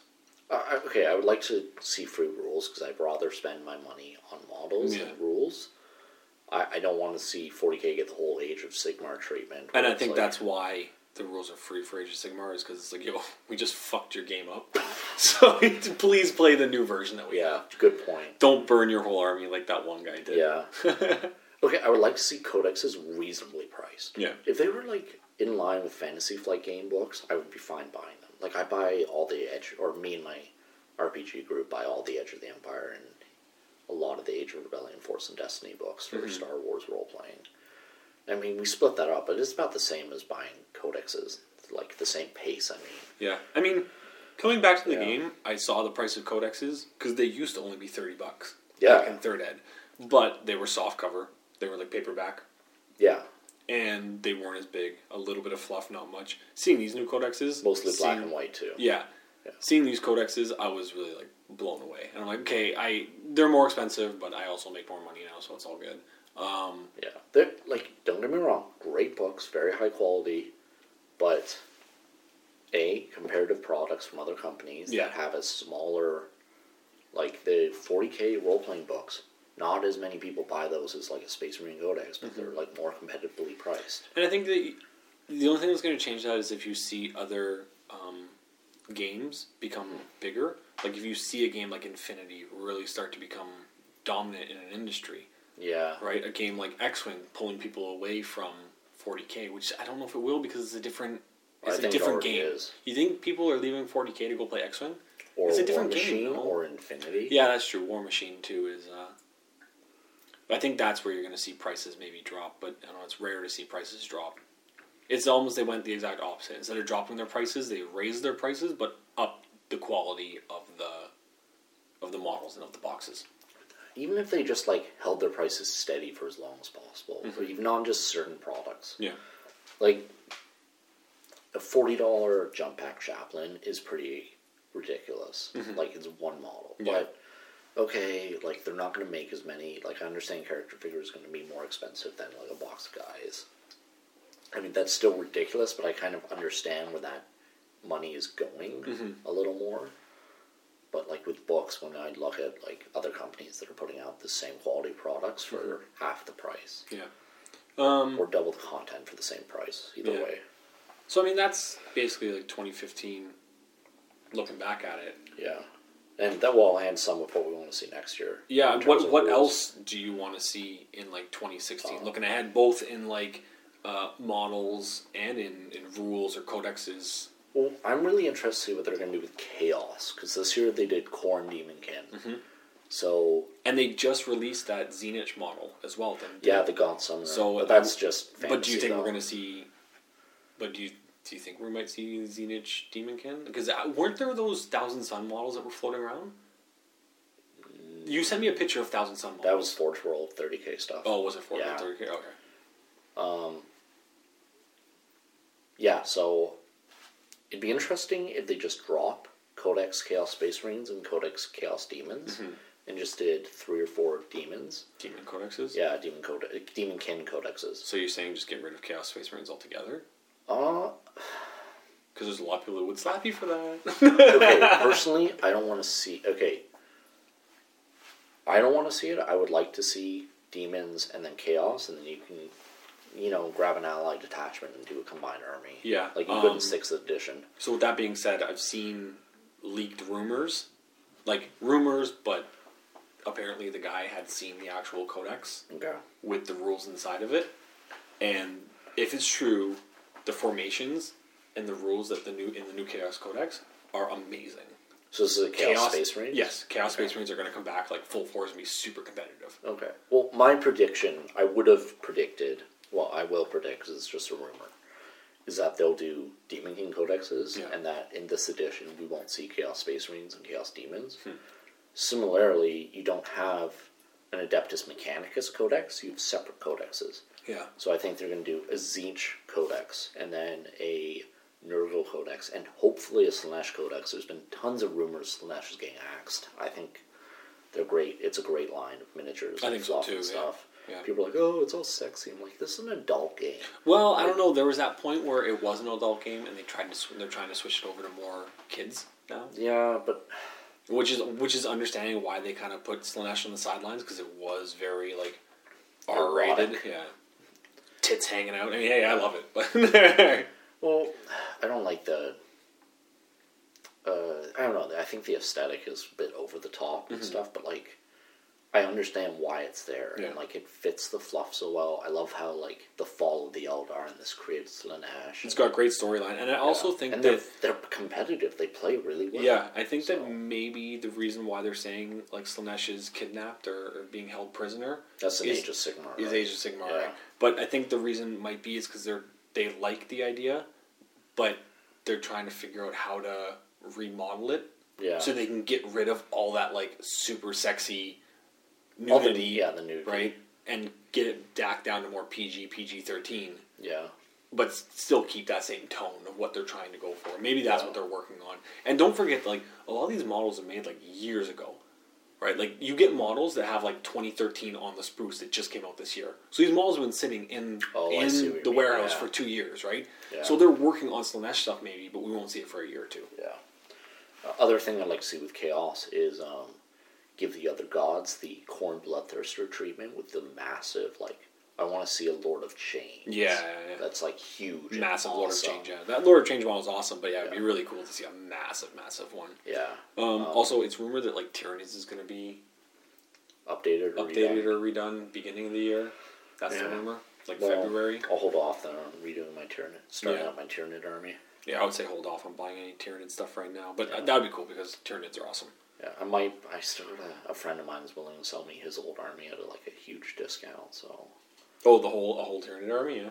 Yeah, it's like 60% off retail. Sweet. And it's the same color scheme that I'm doing, so I wouldn't have to change too much. Nice. I mean, I don't think most of it's painted, but like the ones that are, it's the black and yellow for Jormungar High Fleet, I think is what it's called. Something like that. Cool. Do you think we're going to see a new edition next year? I really hope not. I mean, I just ranted about how much I hate buying new codexes. I don't want to drop another 100 on the rulebook. Yeah. Especially, I personally think that the 7th edition rulebook is a huge disappointment. Like, it comes with the 3 books, which is fine, which is cool. Like, so I don't need to take like this massive tome with me. Yeah. But one of them is just the fluff, which is fine, and the other one is like fucking toilet paper. Mm-hmm. It's just pictures of their models that I can go online. and Yeah, so why are you paying that much money for basically one rulebook? That's all you Yeah, get? like where the fuck is the campaign stuff? Where Yeah. the hell is all the narrative stuff or the special missions that came Mm-hmm. in every other fucking rule book? Yeah. It's like, why did I pay $100 for this when I can go on eBay 2 months later and get a $40 rule Yeah. book? Like, that was a fucking kick in the teeth. I was really pissed about that. I would say looking at like the way they've released editions, Yeah. yes, you would see one, but the way that they're releasing armies with all these like Decurion style formations and Yeah. the way that they're redoing the armies, I feel like we're entering into another third ed, where we're gonna have a long break before the next edition, because I think that they're very okay with the way the gameplay is right now. Yeah. That they're okay with the way gargantuan creatures are going. They're okay with the way the flyers are going. They're okay with the way the formations are. That you're going to see this edition stay on for a long time with a lot of new codexes and stuff like that being changed over. So it's like, well, we're not getting you on the core rulebook. We're going to get you on all these other small rules here and Yeah. there. Well, Get you buying a lot of campaign books. So get you to buy the formations and Yeah. stuff like that. Because those campaign books are expensive, man. They're like almost $100 each, I think. yeah. Okay, well, 6th edition was a huge shake-up to the rules. Like, the jump from 5th to 6th was massive. Mm-hmm. So I'm not happy at how quickly 7th came out, but they wanted to tighten up the rules because so many things have been introduced. Yeah. So their 7th is a pretty decent rule set, I think. So they don't need to release a new edition right away. Where It would almost just be like a money grab if they were doing it, right? Yeah. I feel. Well, you could make the argument that they needed to do 7th because 6th needed updates. You also can make the argument that they didn't, but there isn't as strong of a case to release 8th.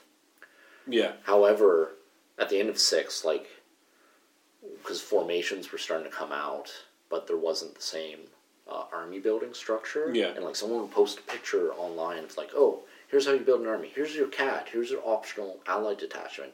Here's your optional Inquisition detachment. Here's your optional Legion of the Damned detachment. And it was this massive chart that you had to follow. Yeah. Where now it's getting similar to that. Like, the game's getting exponentially more complicated. Do you feel like they have to add it in an 8th edition because of the Decurion style formation? That's what I'm saying. Maybe they'll feel like, oh, we need to even this out, kind of. Yeah. But through that. I feel like they addressed it well in the rule book. It's like, here's how you build an army. Yeah. I think that one of the good things about maybe getting a new edition in 2016 is a new box set. I mean, those box sets are always amazing deals. Yeah, that's true. So even if you don't play the army, it's like the mods that you're getting inside of them are a good deal. It's a great starter to start up the army if you want to.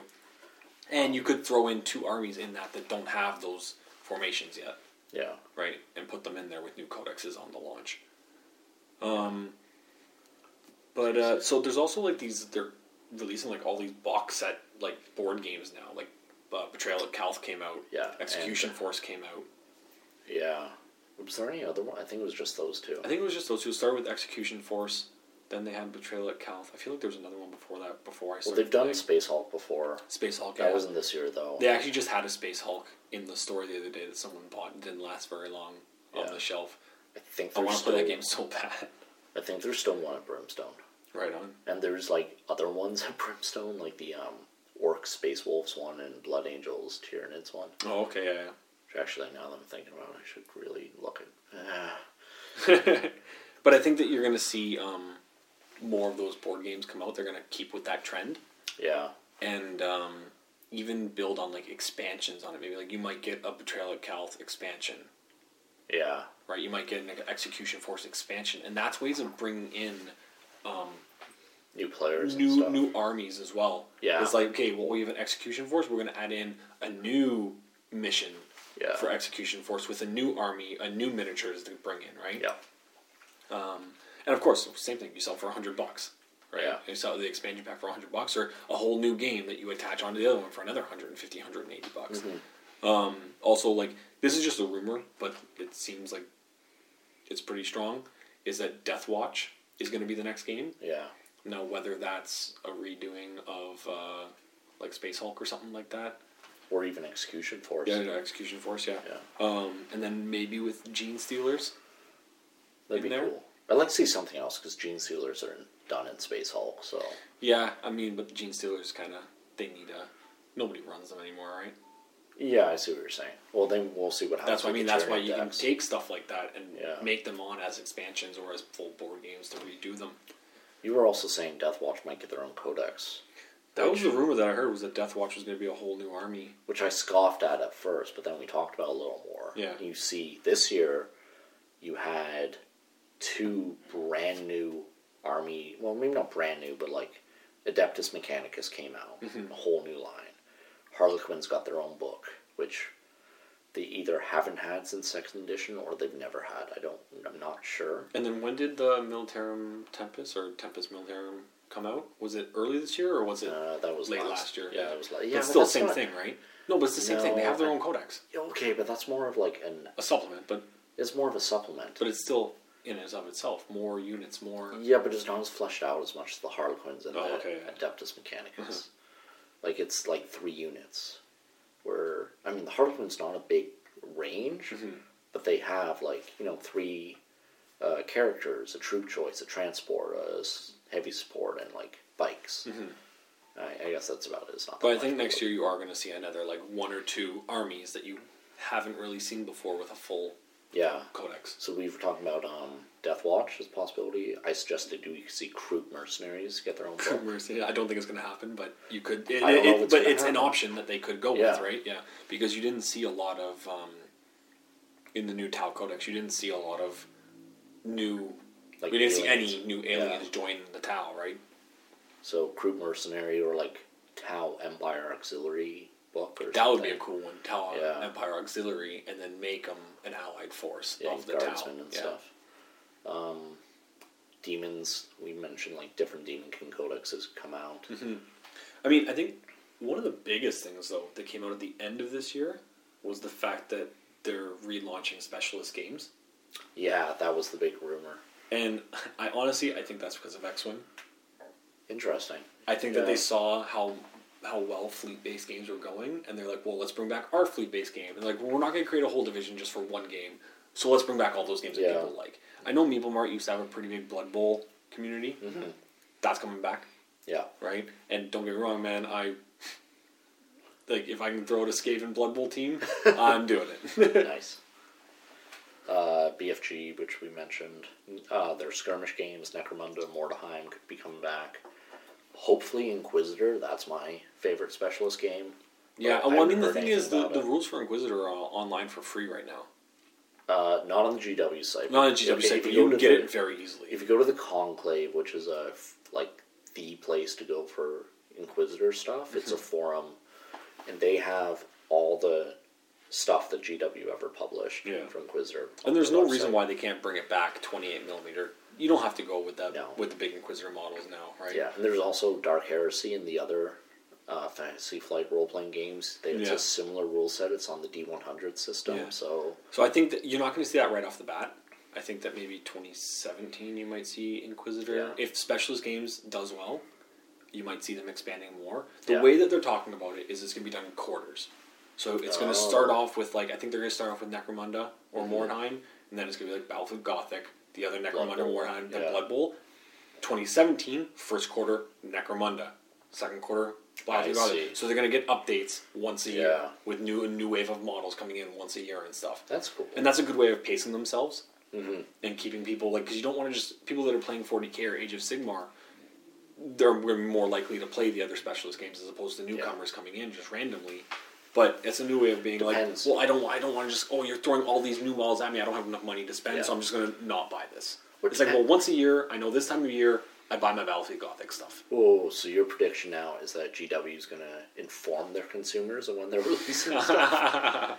Because that would be revolutionary for this. I don't think they're going to inform it, but you're going to be able to tell within a year of it coming out. Like, they release Necromunda stuff. Do they release any Necromunda stuff? Then the next year more stuff comes out. Okay, that's their game plan. That's what they're going to be doing. Right? Yeah. Now, do they bring all this stuff out in board game style? I don't know. They might. They might not. I think you're going to see it in board game style. I think you're going to see a Battlefield Gothic box set board game. It'll be interesting to see what happens with Specialist games, because I was just listening to an old episode of The Independent Characters, and they were talking about how Specialist games, sometimes it was like the first hit's free, like get into Necromunda and then you'll get into 40k. Yeah. And sometimes the other way around. Oh, I really love 40k, but I want to do fleet base, so I'm going to get in Battlefleet Gothic. So it's a good gateway drug to the hobby, and it's also like a good secondary drug to the hobby. Speaking of gateway, Battlefield Gothic, because it takes place in the 40k universe, right? I really want to see, maybe this is the spoiled third ed Jason talking, I want to see a worldwide 40k campaign. Yeah. I want to see GW really put it down and be like, yo guys, let's get this together, let's have some fun.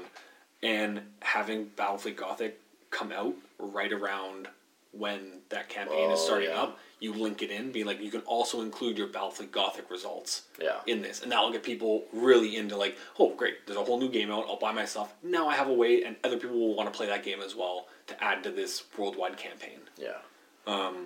Yeah, man, I want to see a massive 40k campaign, very Armageddon-esque. Yeah. Okay. I have no idea what they would do based off of, but that's why I'm not a writer. Do you want to go into the next section, or do you want to take a break?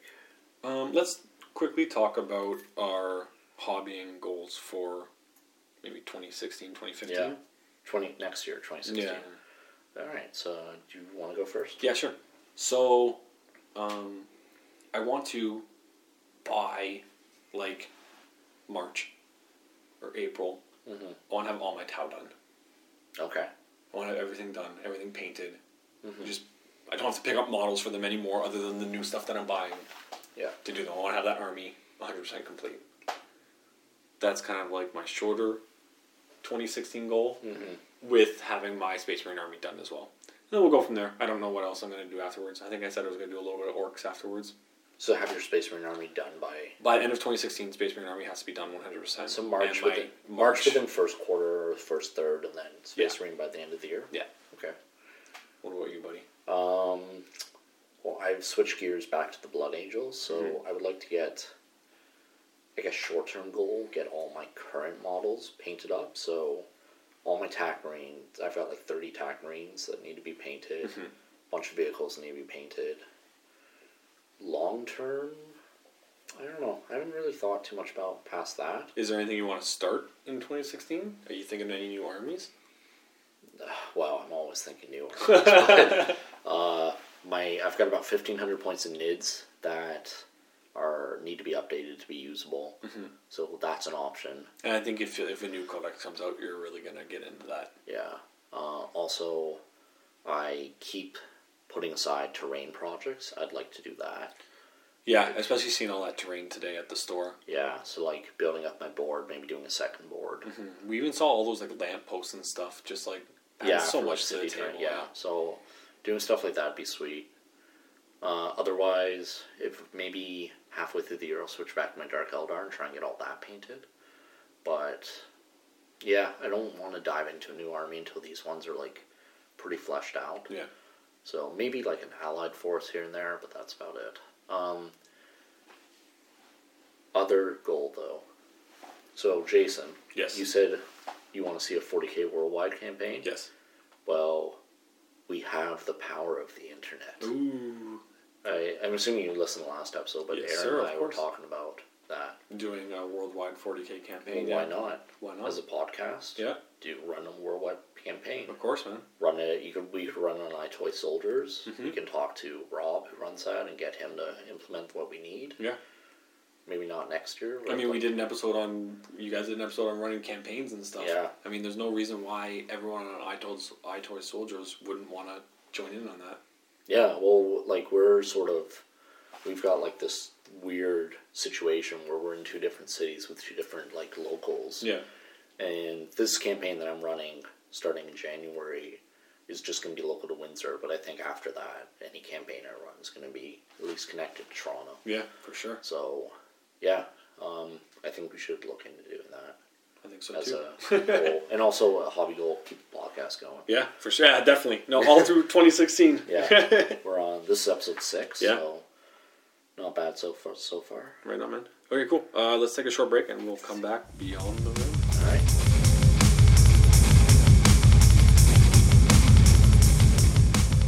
All right, and we're back, and we're gonna go beyond the rim. I don't know why you have to say it like that. I feel like you have to say it Yeah. like Dun, dun, dun. We should get some like Star Wars theme music to play in there. Oh, yeah. That'd be pretty sick. Start With time. Start taking this podcast to the next Eventually, level. people are gonna be like, "Oh, I remember when I listened to those first episodes of that podcast. God, it was terrible. It still is today." And they've only gone downhill. So I haven't been playing too many other things. I mean, it's the holiday season, man. It's hard Yeah. to get in a lot of games. But Just means you're not trying hard enough. no, but I picked up some X-Wing stuff. I mean, I only really play X-Wing with you or like you. I haven't really gotten out to like an X-Wing night around Toronto, but I should because there's so many people here. Yeah. But I picked up 2 more just regular ties because I really want to start flying that swarm. Yeah. And I'm learning a lot more about the game on like the synergy of creating Running a in swarm. formation. Even not just a swarm, but like the 100 formation. the 100 Right. points that you put out there. Yeah. How each ship should really feed off one another. Except I just run 2 ships and operate independently. But yeah, like we played a game the other day, and I ran a. You ran a formation of 4 ties. Yeah, it was a 4-tie swarm, With different and then the abilities. Phantom. Yeah. So I had Howl Runner, so everyone's re-rolling 1 dice. One guy was the guy that allows you, like, within range 1 to roll an extra attack dice. You were doing swarm tactics. And then so- both of them had swarm tactics, so everyone was firing at 7 and 8. Yeah. And then I had the Phantom, which basically his job was, like, either you're going to go for the swarm and the Phantom's going to flank you, decloak, and get his 4 or 5 shots off at you. Oh, that's how that worked. Or you're going to chase him and the TIE swarm is going to come at Yeah. you. Right? So he's just staying cloaked until he comes in close.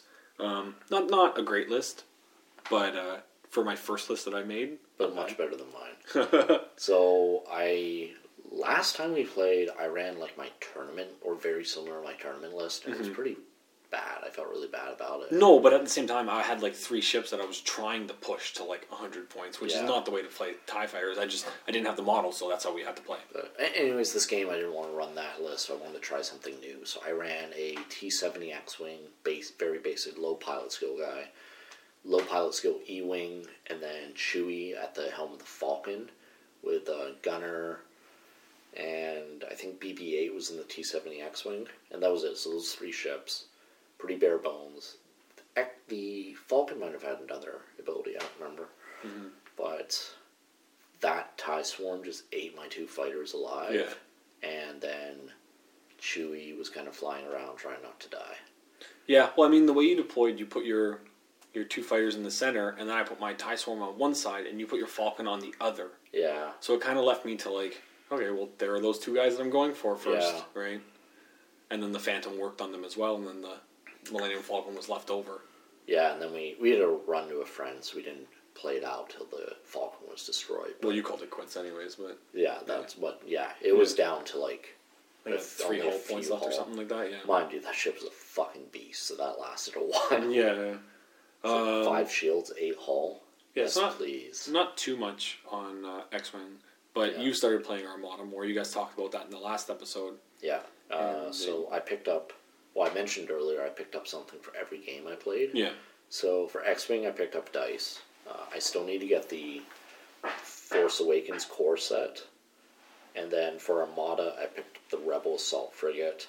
And I was lucky enough to snag the Rebel Fighters because they've been sold out everywhere.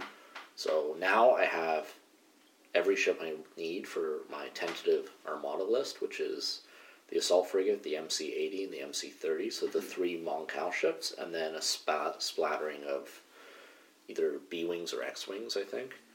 So I'm really excited about that. My roommate just picked up some Imperial stuff, so we're going to start playing games. And this model is really cool too, man. Yeah, the Assault Frigate. Today, yeah. It feels very Star Wars. They really got it down pat. Oh, yeah. So my list is going to specialize in like broadsides, hitting people. I'm running Akbar, so like from the left and right hull zones, there's just going to be loads of dice. Yeah. But yeah, so not too much X-Wing. A little bit of Armada. I think we're going to play tonight or tomorrow. Yeah. Talk about that Yeah, next. we're Like gonna play first Armada. impressions from me next. Yeah, I'm going to teach you this week. So. But you've been playing a fair amount of Star Citizen, though, right? Well, not as much as I'd like to. So, Star Citizen is a PC game. It's by Chris Roberts, who did Wing Commander and another game. I can't remember. I'm blanking. Anyways. Yeah, so like other space sims back in the day that were like hugely popular. Oh god, I'm really pissed I can't remember. Anyways, you can look it up. It's pretty big. Star Citizen is huge, though. They just broke $100 million crowdfunded. So this game is like completely funded by the players, not by like EA or some big distributor.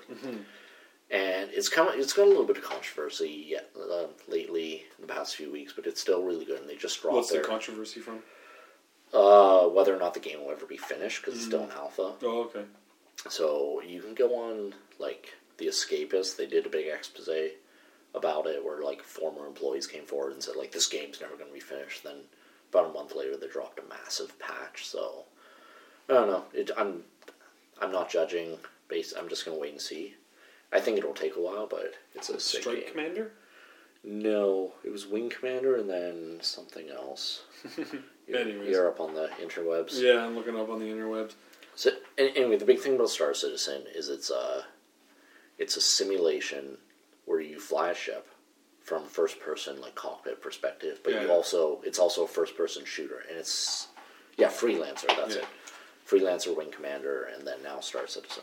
So you can get out of your cockpit chair, walk around your ship, get out onto like a space station or planet, pick up a gun, and start having like a first person shooter battle Yeah, it's someone was all telling me about this seamless. game, but it still has a lot of glitches. Like there's this Well, one. it's an there's this- alpha. there's Like- this one ship that you can't even get into. Yeah.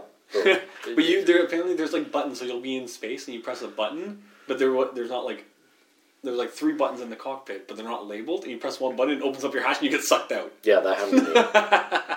I stole someone's big constellation the one time I was playing and started taking off and flying, but like I wasn't very good, so it was like scraping all this. And I was gonna self-destruct it, but then I tried to find the hatch to get out of Yeah. it so I could run. And then the other guy took the pilot chair, so I couldn't do it. The owner of the ship. So it's still an alpha. Like, it's very glitchy, but the latest patch they released is the test persistent universe. So it's where before you could just like dogfight in an arena. Now you can actually go into like the solar system and fly around and explore and that's stuff. cool. So my roommate also has it now, and so hopefully we can play. I've been having connection issues at home, so I haven't been able to play that much. But hopefully next year. Sweet, man. In 2016. I've also been working a little bit on a Zombicide campaign. I kind of want to get one night in, start the campaign off before the new year. Yeah. And so I don't know. I kind of took like notes from around the internet. Kind of took what I liked, put it together. We're gonna try it out, see how it works. I'll go over roughly kind of how the game, like how the rules go. You kind of have to have a basic understanding of Zombicide if you're going to understand any of this. Like, But that's what this section is you about, have a so. player card that has, like, for each kill you get, raises your experience point. There's different threat levels. The higher threat level you are, the more zombies are appearing on the board. And the more abilities you want. The more abilities you're getting. So the better your guy gets, the harder it gets. But the better your guy is. And, More zombies but in a you kill. campaign, you kind of have to adjust that. Yeah. Because you don't want to start every level fresh, because then you're just playing one individual mission after one individual mission. You want your character to progress, but at the same time, you don't want to start every mission with the highest level. Yeah. Because it is easy in one game, to get to the max level. Yeah, absolutely. So how it works is each threat level is considered a survival point. Okay. So let's say you get to the 3rd level at the end of the mission. Okay. Now you have 3 survival points. For each supply card that you keep, so like a bag of rice or a bottle of water, at the end, because normally these are things that just take up your inventory, unless the mission states you have to hold on to them. Yeah. So unless you don't have to find these things, you don't really. just I might as well just hold on to 5 weapons. Yeah, you just discard them usually. Yeah. But if you carry one of those things with you at the end of the mission, that's a survival point. Okay. So it adds more depth to the game, Yeah. to the missions. Now, those survival points can be cashed in between missions. It's kind of like you go back to your camp, right? So 1 point removes a wound that you have. Or 2 wounds kills a guy. So if you have 1 wound, it's going to carry over. Right. But unless you have bandages or use a survival point, you get rid of that wound. Okay. 2 points raises your starting threat level up 1 at the start of the next scenario. So you start in yellow. So you start in yellow, so you start with an extra action. Yeah. Right? Which is handy. It's going to make the levels Tougher. But once you've played the game a few times around, being in blue, being in the first threat level is like nothing. Yeah. You're actually at like a huge disadvantage being at blue because when you're like, everyone else okay, is I wish I yellow. could be doing more, right? Yeah. And then 3 points, you start the next mission with a name skill your character normally doesn't possess. Oh. So I know later on, like I have season 3, there's a helicopter. Yeah. Only certain people can fly the helicopter, but you could use 3 points to learn that skill. Now, when you spend these points, is it just so? If I spend 3 points to learn how to fly a helicopter, is it just for that one mission? I I think we have to work around that. I was just thinking about that too because 3 points seems like not a lot to learn a skill, especially when you can get 3 points in one game, Yeah. right? So if you have a perfect game, I mean, I guess that's justifiable to learn yourself a brand new skill. But maybe I'd have to go through all the skills and kind of figure out, okay, this is worth 3, this one's worth 5, this one's worth however much, right? And it's also when you am I starting every game in yellow, or is it just the next game I start in yellow? I would think it's just the next game. If you want to spend those 2 points to start the next one up, Yeah. that's what you spend the next one up. I think eventually too, like, because normally campaigns will be played like multiple missions in one night. You start the first one in blue, everything else starts in yellow. Every other mission In starts that like storyline, Oh, okay, in that yeah. night starts at yellow. That's a good idea. But likewise, you can still spend the 2 points to raise your threat level to Orange. orange, right? Nice. Because some people want those extra experience points to bump them up. Or maybe what you could say is, just spitballing here, if you're doing like a 5 mission arc, you spend your 2 points to get bumped up to start yellow, and now every game thereafter you start yellow. And if you want to spend 2 more points, you can start at orange, but that's you start orange just for that game. Just for that and then one. the next one you go back to yellow. Yeah, that's not bad, yeah. Or you can spend 4 to get up to red. Yeah. Which would be insane, but... Obviously, certain missions will have survivors that you can find, that you can save. Oh, okay. And those survivors go back to your camp, so you keep those player cards. Yeah. Right? And you can use them, so you don't always have to use your guy, because maybe there's another character that has skills that will be beneficial to a mission you're going to be playing. Yeah.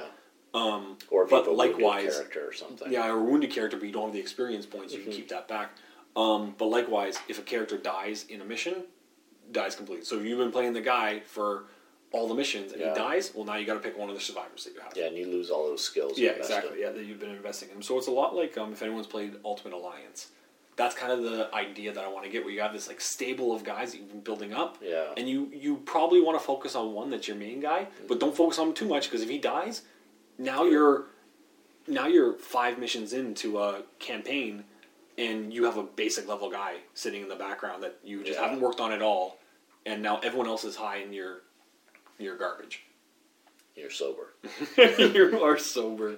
Ultimate Alliance, that's that Marvel game, right? Yeah, it's the Marvel... Yeah, I never played too much of it. Oh, really? It's fun. It's a good game. Yeah, I know you and like some of the other guys. Some of the guys were really into that. We always end up playing the exact same level over and over. Yeah. What about weapons? Do those carry over at all? Can you spend points to hold on to weapons? Yeah, so certain range weapons and like chainsaws, especially chainsaws, you can carry them over. You can always carry over one weapon from mission to mission. Okay. Right, so that stops people from like loading up. Okay. There, like but it'll be you can carry over one weapon or spend survival points to carry over an additional weapon. Okay. However, certain things like a chainsaw starts the next mission tapped. You can't use it. Meaning you can't use it. So you turn it sideways, can't use it, unless one of your other members or you have a can of gasoline, or you find gasoline, and it's like you fill up the chainsaw, right? Yeah. Likewise, if you have a ranged weapon, it starts tapped until you find a plenty of ammo card. Or someone has a plenty of ammo card. Because then it's like, you got extra shells, use them. But if you use that plenty of ammo card, it gets discarded. Same with the gas, Same with the gas, gets discarded. Yeah. Which, anyone who doesn't play Zombicide, gas is really important because it can make Molotovs. You can make Molotovs, which is the only thing that can kill an abomination. I think there are other ways to do it, but that's like the main way of killing an abomination. Do you have the concrete saw in either of the ones you have? I don't think so, no. Yeah, I have that one that can kill an abomination. Oh, right on. Yeah. There's also toying around with a flashlight rule, because flashlights right now are... They're pretty good. Yeah, well, yeah. But you're going to roll for night fighting on certain missions, if not all missions, and if you don't have a flashlight... Mm-hmm. Then you can't shoot outside of your your square that you're in. Your line of sight is you can't see ranged. So you can't see into the next room. Yeah, but if somebody who has a flashlight is in the room with you, you share their flashlight. Oh, okay. Right. What about infiltrators? You said roll for night fighting. Roll for night fighting. All those cover saves. Yeah. So stealth, or is it just +1 to my save? Yeah, I think that's it. I really want to toy around with that. I think it's going to be fun. We got to get that started. Yeah. We also wanted to touch on Age of Sigmar. That dropped this year. And I think I'm getting into Age of Sigmar. Yeah, you said you're picking up Skaven, right? I have some leftover Skaven stuff from when we used to play. I don't know what edition fantasy that was. Maybe 4th. But Fantasy edition. Yeah. So I had some Skaven stuff, and now Games Workshop Young Lawrence is going to be running a fantasy campaign. Age of Sigmar. Age of Sigmar campaign. So I was like, well, what the hell, man? It'll get me to paint some of the Skaven stuff. It's a little different than the 40k stuff I've been painting. Mm-hmm. So I'm going to be running... To start off, I think it's Clan Skyer or Skier. It's like Skyer's the tech one. Yeah, because I have a lot of like rattling guns and the warp throwers, the globadiers, and like there's also like another warp flame weapon that are all that are all fucking amazing in the game. Yeah. So I'm going to start with that, but I want to lean more towards Pestilence. Mm-hmm. So get some Plague Monks, Plague Priest. I want to get the Not the Screaming Bell, but the shit we were just talking about. Plague Brazier. Yeah. Brazier. Not the bra, but the plague. Sensor. Yeah. Sensor Bear? Yeah, no, something that's like that. another Anyways, I want to get that. And then maybe mix in some Nurgle demons in there as well. Because I've always wanted to do Nurgle Chaos for 40k. But I didn't want to start like a whole new army. But if I start Nurgle demons... Plague Bears and stuff. I can bring that over and just play Nurgle demons in 40k, right? Who corrupted your town? Yeah, exactly. Because not the Grey Knights, that would make any sense. So yeah, but my Skaven are going to be real, like, more laid-back army. Yeah. Like, I'm going to dry brush it all. I'm not going to worry about, like... detailing it. I mean, I don't want them to look like shit, but I'm not going to worry about spending, like, a fair amount. Like, I'm going to get a box of Plague Monks, get the colors on, dry brush them, right? Just so I can get out there and play. Because it is nice to, if the community's playing the game, to join in and get more games in there. And I know, like, a lot of the guys at GW know that, like, I'm playing and I'm going to be the guy that, like, oh, yeah, I get to play against Jason, I'm going to beat him. Right? It's like, I just want to get out there and try Age of Sigmar out. I got a lot of models, so I might as well just put them on the table and see how the game plays, right? Yeah, I've still got my High Elf stuff. No, I set it on fire. Oh, that was you that set his army on fire. I don't really like the High Elves that much anymore. Yeah. Like, I liked them as a kid, but now they're pretty boring, I think, so... not that I'm planning on getting an Age of Sigmar, but I wouldn't do High Elves. No, I mean, that was my problem with fantasy, was I found a lot of the armies to just be very generic fantasy armies. Yeah. I find the undead stuff kind of cool. Yeah, the Skaven are so cool. Skaven, well, that's what drew me to them, was like, that was so different to any fantasy stuff that I had seen before, like rat people. Yeah. That's why I've always been a Skaven guy when it comes to fantasy. Yeah, if Age of Sigmar hadn't happened and I'd gotten into fantasy, I probably would have done Skaven. And I wish that when I was younger, when I was buying that Skaven stuff, that I had like a calling to Pestilence. Yeah. Because I would have bought more stuff. Because I look at my stuff now, it's like I don't really have any Pestilence stuff. No. But that's what I want to play, so I kind of have to start buying that way if I want to spend money on it. Yeah. But we'll see. Yeah, I don't know what I would do. Maybe Lizardmen, they seem really cool. Blah. The dinosaurs. Yeah, I know. That is pretty cool. Or Chaos is also awesome. Yeah, Chaos is cool. Yeah, Orcs maybe.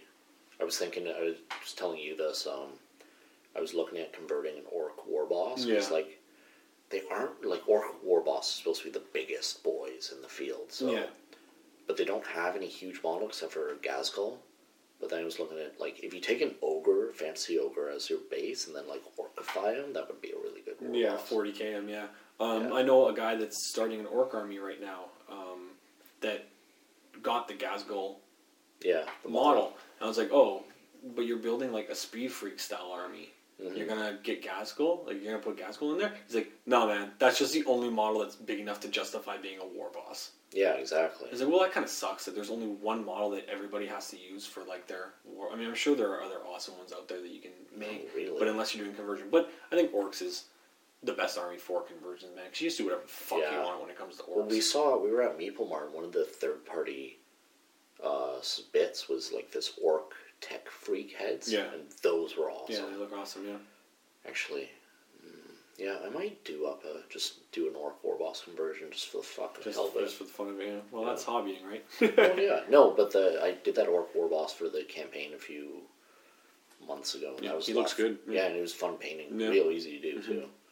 No, I like painting Orcs, man. That's why I want to do Orcs after... all the Space Marines, end of 2016, I think I'll... Just a small, like, 1,000, 1,500 point force. Yeah. Just to pull out and play every...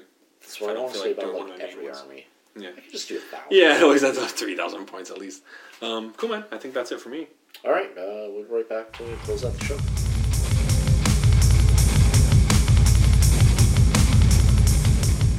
Alright, so that was episode 6 of Wrong Side of the Maelstrom. Hope you've enjoyed it. Unfortunately, before we could record this segment, Jason was sucked into a Tesseract vault. We've got our best tech priests on it, so hopefully they'll be able to free him before the tournament this Saturday. Again, quick plug, if you haven't signed up, the Greater Windsor Table Warriors are hosting a tournament this Saturday, January 16th at Brimstone Games. It's a $10 entry, 1,000 points, Highlander. Go to iToy Soldiers, check it out. And if you haven't signed up on iToy Soldiers, itoysoldiers.com, sign up, Great new update there. Check out local stores, Brimstone Games in Windsor, Eugene Games Workshop, Leon Lawrence in Toronto, Meeple Mart, or whatever local stores are nearby you. Check out our Facebook page at facebook.com/Wrong Side of the Maelstrom. You can go to check us out on iToy Soldiers, itoysoldiers.com/users/wrong-side-maelstrom. And that's about it. We'll be dropping next episode, hopefully a review of the tournament this Saturday, and we'll see you on the wrong side of the Maelstrom.